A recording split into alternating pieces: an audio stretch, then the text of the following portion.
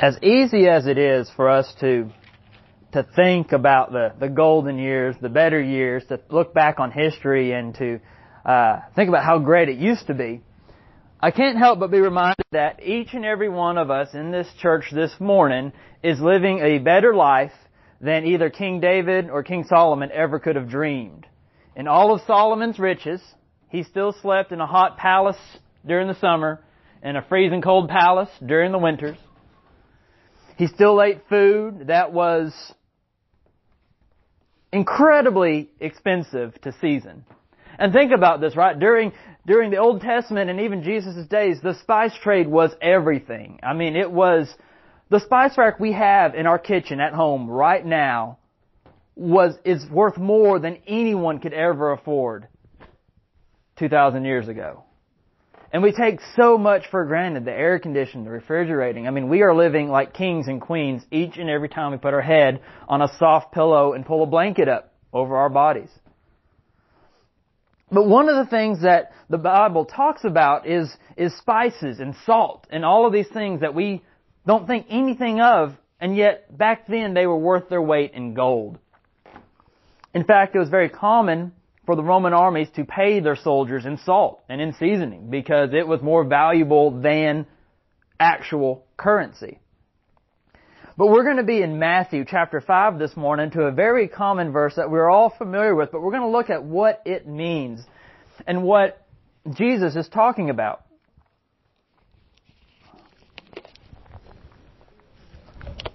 And it's not coincidence either that this is the verse we're going to be talking about in our men's Bible study tomorrow. So this is the primer for those of you who want to make it out tomorrow night. But in Matthew chapter 5, verse 13, we see him starting with the Sermon on the Mount. It reads, "You are the salt of the earth, but if the salt loses its flavor, how shall it be seasoned? It is then good for nothing but to be thrown out and be trampled underfoot by men. You are the light of the world. A city that is set on a hill cannot be hidden. Nor do they light a lamp and put it under a basket, but on a lampstand, and it gives light to all who are in the house. Let your light shine before men, that they may see your good works and glorify your Father in heaven. Do not think that I have come to destroy the law or the prophets. I did not come to destroy, but to fulfill. For assuredly I say to you, till heaven and earth pass away, one jot or one little or one title will by no means pass from the law till all is fulfilled.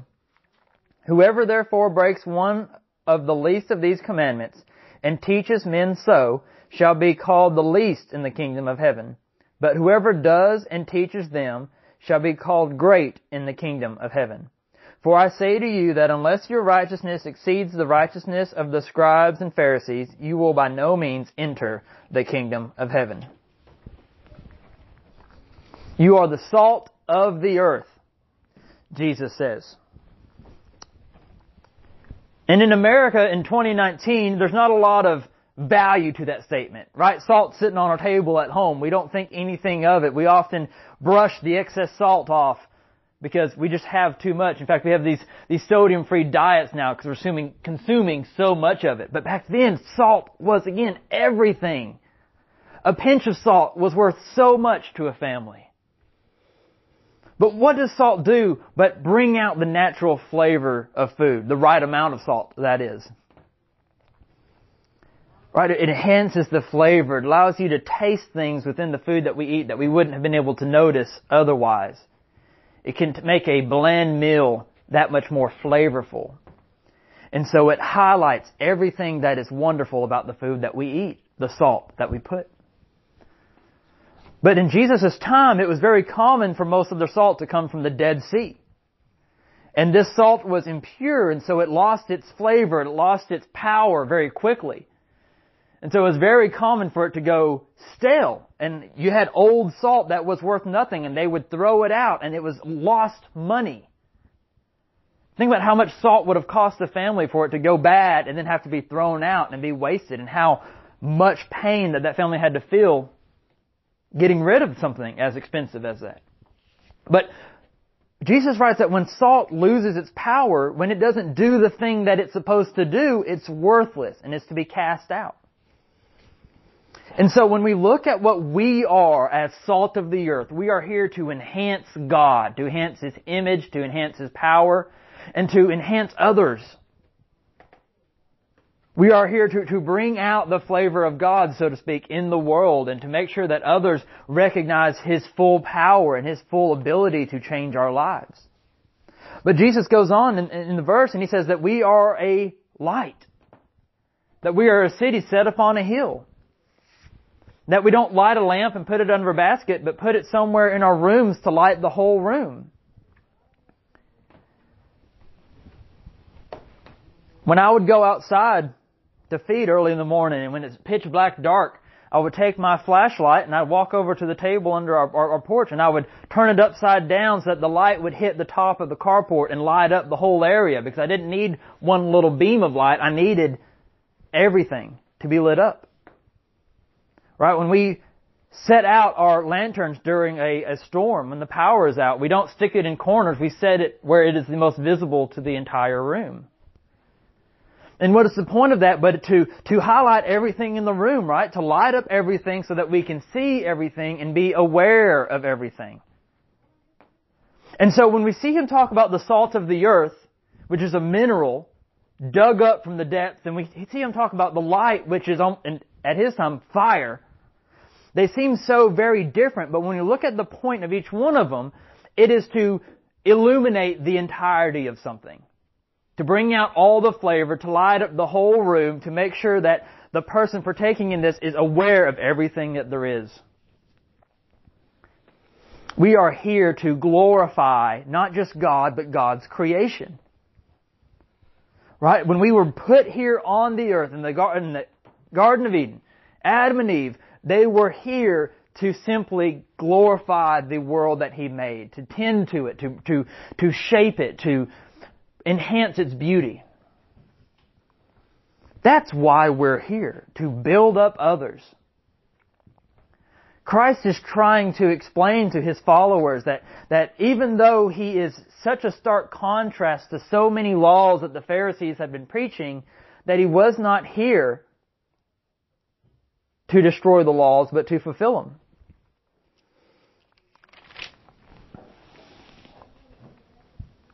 But He says here in verse 19, He says, "Whoever therefore breaks one of the least of these commandments and teaches men so shall be called least in the heaven."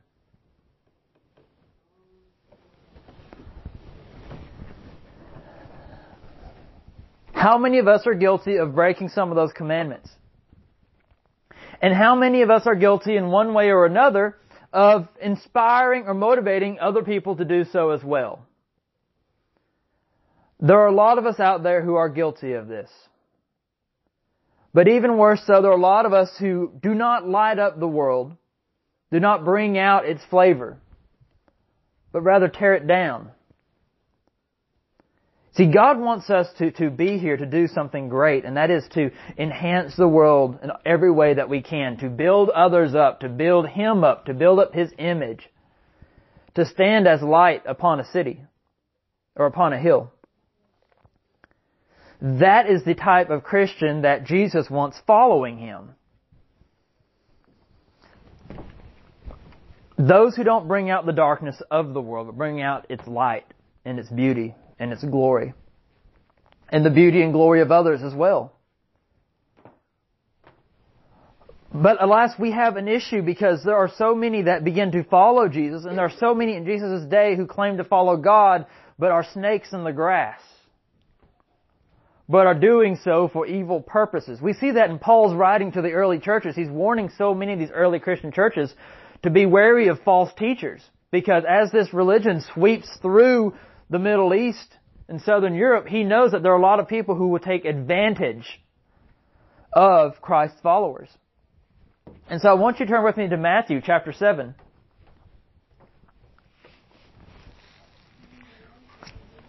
Matthew chapter 7, verse 12. It says, "Therefore, whatever you want men to do to you, do also to them. For this is the law and the prophets. Enter by the narrow gate, for wide is the gate and broad is the way that leads to destruction, and there are many who go in by it.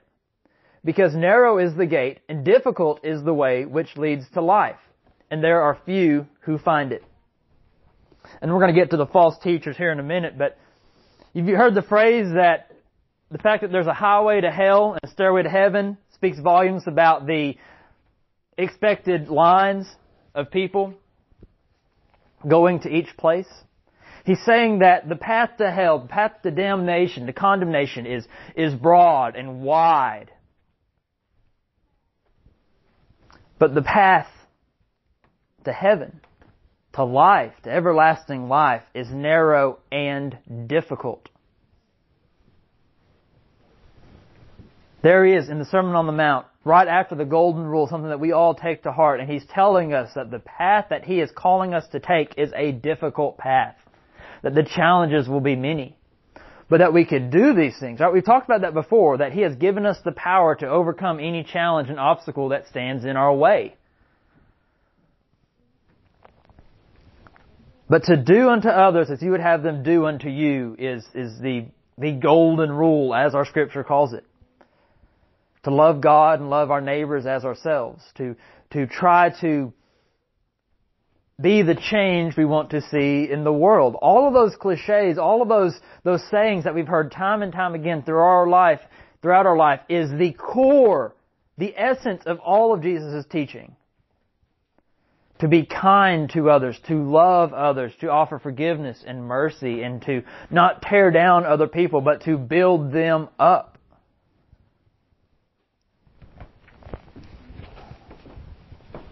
But Jesus goes on in chapter 7. In verse 15, he says, "Beware of false prophets who come to you in sheep's clothing, but inwardly are ravenous wolves. You will know them by their fruits. Do men gather grapes from thorn bushes or figs from thistles? Even so, every good tree bears good fruit, but a bad tree bears bad fruit. A good tree cannot bear bad fruit, nor can a bad tree bear good fruit. Every tree that does not bear good fruit is cut down and thrown into the fire. Therefore, by their fruits you will know them. Not everyone who says to me, 'Lord, Lord,' shall enter the kingdom of heaven, but he who does the will of my Father in heaven. Many will say to me that day, 'Lord, Lord, have we not prophesied in your name, cast out demons in your name, and done many wonders in your name?' And then I will declare to them, 'I never knew you. Depart from me, you who practice lawlessness.'"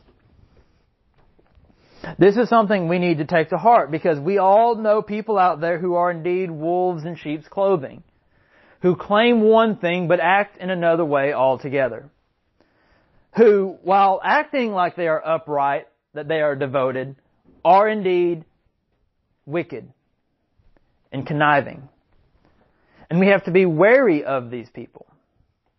But there is something that Jesus says here that we can miss with a quick reading. Because we all know what it takes to be saved. To call on Jesus Christ as our Lord and Savior. To call His name. To invite Him into our heart. That's what it takes to be saved from condemnation. But read these words here. "Not everyone who says to me, 'Lord, Lord,' shall enter the kingdom of heaven, but he who does the will of my Father in heaven. Many will say to me in that day, 'Lord, Lord, have we not prophesied in your name, cast out demons in your name, and done many wonders in your name?' Then I will declare to them, 'I never knew you. Depart from me, you who practice lawlessness.'"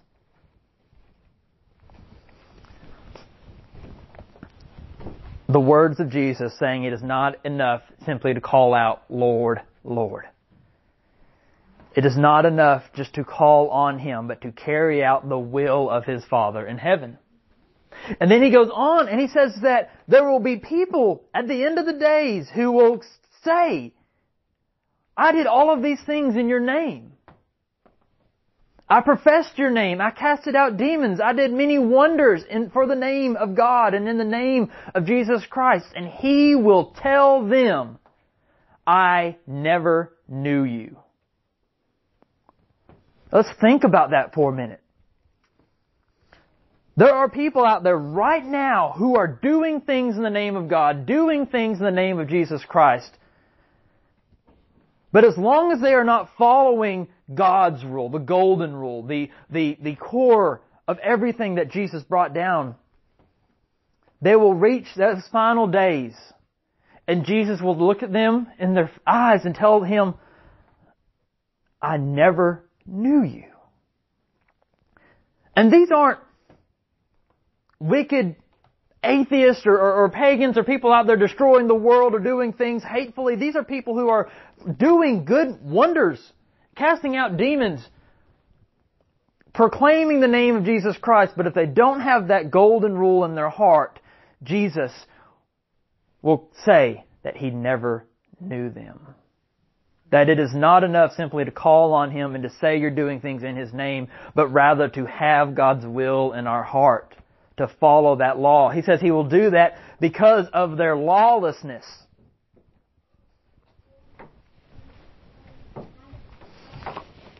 Again, Jesus did not come to destroy the law, but to fulfill it. And as all of us know, if you go back through the first 5 books, what the Hebrews called the law, right? The text written by Moses. Genesis, Exodus, Leviticus, Deuteronomy, Numbers, all of those books that we often gloss over, and we read through all of the laws and rules and commandments, and there are a lot. You can't turn a page in any of those books without seeing some law being given out. And these are all the laws that the Hebrew people for thousands of years tried to follow, tried to live by each and every day. But Jesus, He comes and He tells them that, look, if you're not following these laws, it doesn't matter whether you call out my name or not, I will say I never knew you. And He's telling them all of these things that, you've got to be following these laws. You've got to be giving yourselves over to God, not just quickly and half-heartedly, but fully devoted to everything He's called on us. And the people ask Him, Lord, there are so many commandments and so many laws, and we can't keep track of it unless we dedicate our lives to reading the Scriptures. What do we do? What's the most important law of all of them? If there's any law that we follow in all of the Scriptures and all of the texts and all the prophecies, what law will get us into heaven?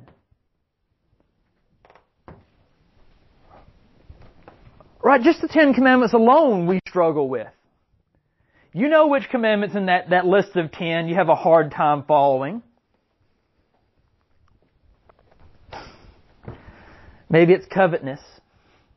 Maybe it's respecting our parents. Maybe it's idolatry that we struggle with. But those 10, just those 10 alone, the ones that God literally wrote in stone, we struggle with on a daily basis. And so the followers of Jesus, they're so worried about how impossible it is to follow all these laws, how impossible it is to stay true to God's will. And they say, we just need one. Just give us a golden standard to live by. And what we see in that response, and we all know where I'm going with this, but what we see in Jesus' response is He doesn't take what so many of my teachers have done, and they say, well, it's really hard to boil it down to just one thing. You've really got to... No, He doesn't backtrack. He tells them very simply, love your God with all your heart, and love your neighbor as yourself. You do those things, those 2 things, love God, love your neighbor, that's it. You are set. That's all you really have to worry about. Everything else will fall into place.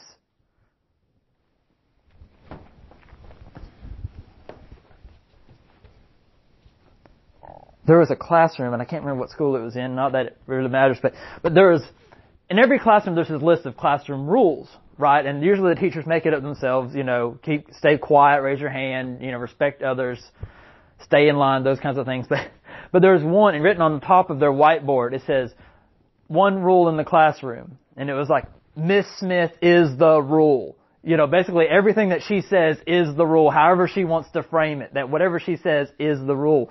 And it was so funny to me because it's such a simple concept. If I talk, that's the rule now, right? And the kids don't have a big long list of things. They just have one thing to remember. That's whatever Miss Smith says. That's not her name, but I can't remember it. And that's what Jesus is doing for all of His disciples, all of His followers. He's saying, look, I get it. Look what happens when people live by these laws. They turn into the Pharisees. They get so caught up in following the laws that they lose love for their fellow man. So I'll give this to you straight. Here's the one thing to take away from my 3 years of ministry and 3 decades on this earth. It's to love people. It's to love God and love everybody else. So when Jesus says that simply calling on Him isn't enough, that we have to follow the will of God, that we have to carry out the will of His Father in heaven, it scares us. Because I know I struggle with doing that. I know in my life I haven't always carried out His will. I know I have stumbled. I know I have fallen. I know I have been struggling to do all the things that God has called on me to do. And there's a lot of things He calls on each and every one of us to do. But when the Word of God Himself says to His followers that the only thing to remember, the biggest takeaway from all of it, from the hundreds of thousands of words in this book, is to love. Because it is that love that is the light of God. It is the love that is the flavor that the salt of the earth brings out in the world that we live in. Right? We are the salt and we are the light, and it's our job to enhance the love in this earth. It always comes back to that. Every single sermon I have ever preached comes back to this one core principle of loving each other. And it doesn't matter what rules you follow. It doesn't matter how many things you do in the name of God or in the name of Christianity or in the name of the church. If you don't love others and build up others, you are defying God's will. We all know people like that, right? Who claim Christ as their Savior, who go to church, who do things in the name of God, in the name of Jesus, but when you get to know them, they're kind of hateful. They don't really like people. They talk bad about everybody that they mention. They don't have love in their hearts the way God has called on them to do. And those are the people that in the days Jesus will look at and say, I don't care how many wonders you did in my name. I don't care how many demons you cast out in my name. You didn't follow the rules, and I never knew you. So let us love.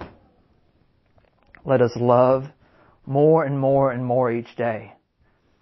It's hard. It's difficult. But it's such a simple rule, no matter how impossible it might seem. And you might all be thinking about someone in your life that you don't think you could ever bring to love, but be remembrance of, we can do all things. Because if Christ is going to give us the power to do anything, it's going to be the power to love. Let us pray. Our gracious Heavenly Father, Lord God, we just thank You for Jesus, Lord. We thank You for His salvation, for His mercy, but Lord God, more importantly, we thank You for His Sermon on the Mount, for the messages that He bestowed upon us, Lord God. We call on You today to make each and every one of us the salt of the earth and a light for You, Lord, to enhance and to bring out all the glory and all the wonder of this world and of others. To love You with all of our hearts and to give us the strength, give us the power and grace and mercy, Lord, to love others, to carry out Your will. Lord, let us serve You each and every day in the best way that we can. We pray that You forgive us for all our sins, forgive us for all the ways that we have fallen, all the ways that we have stumbled, all the ways that we have neglected Your will. And we pray that You give us the strength to carry forward. We pray all these things in Jesus' name. Amen. Amen.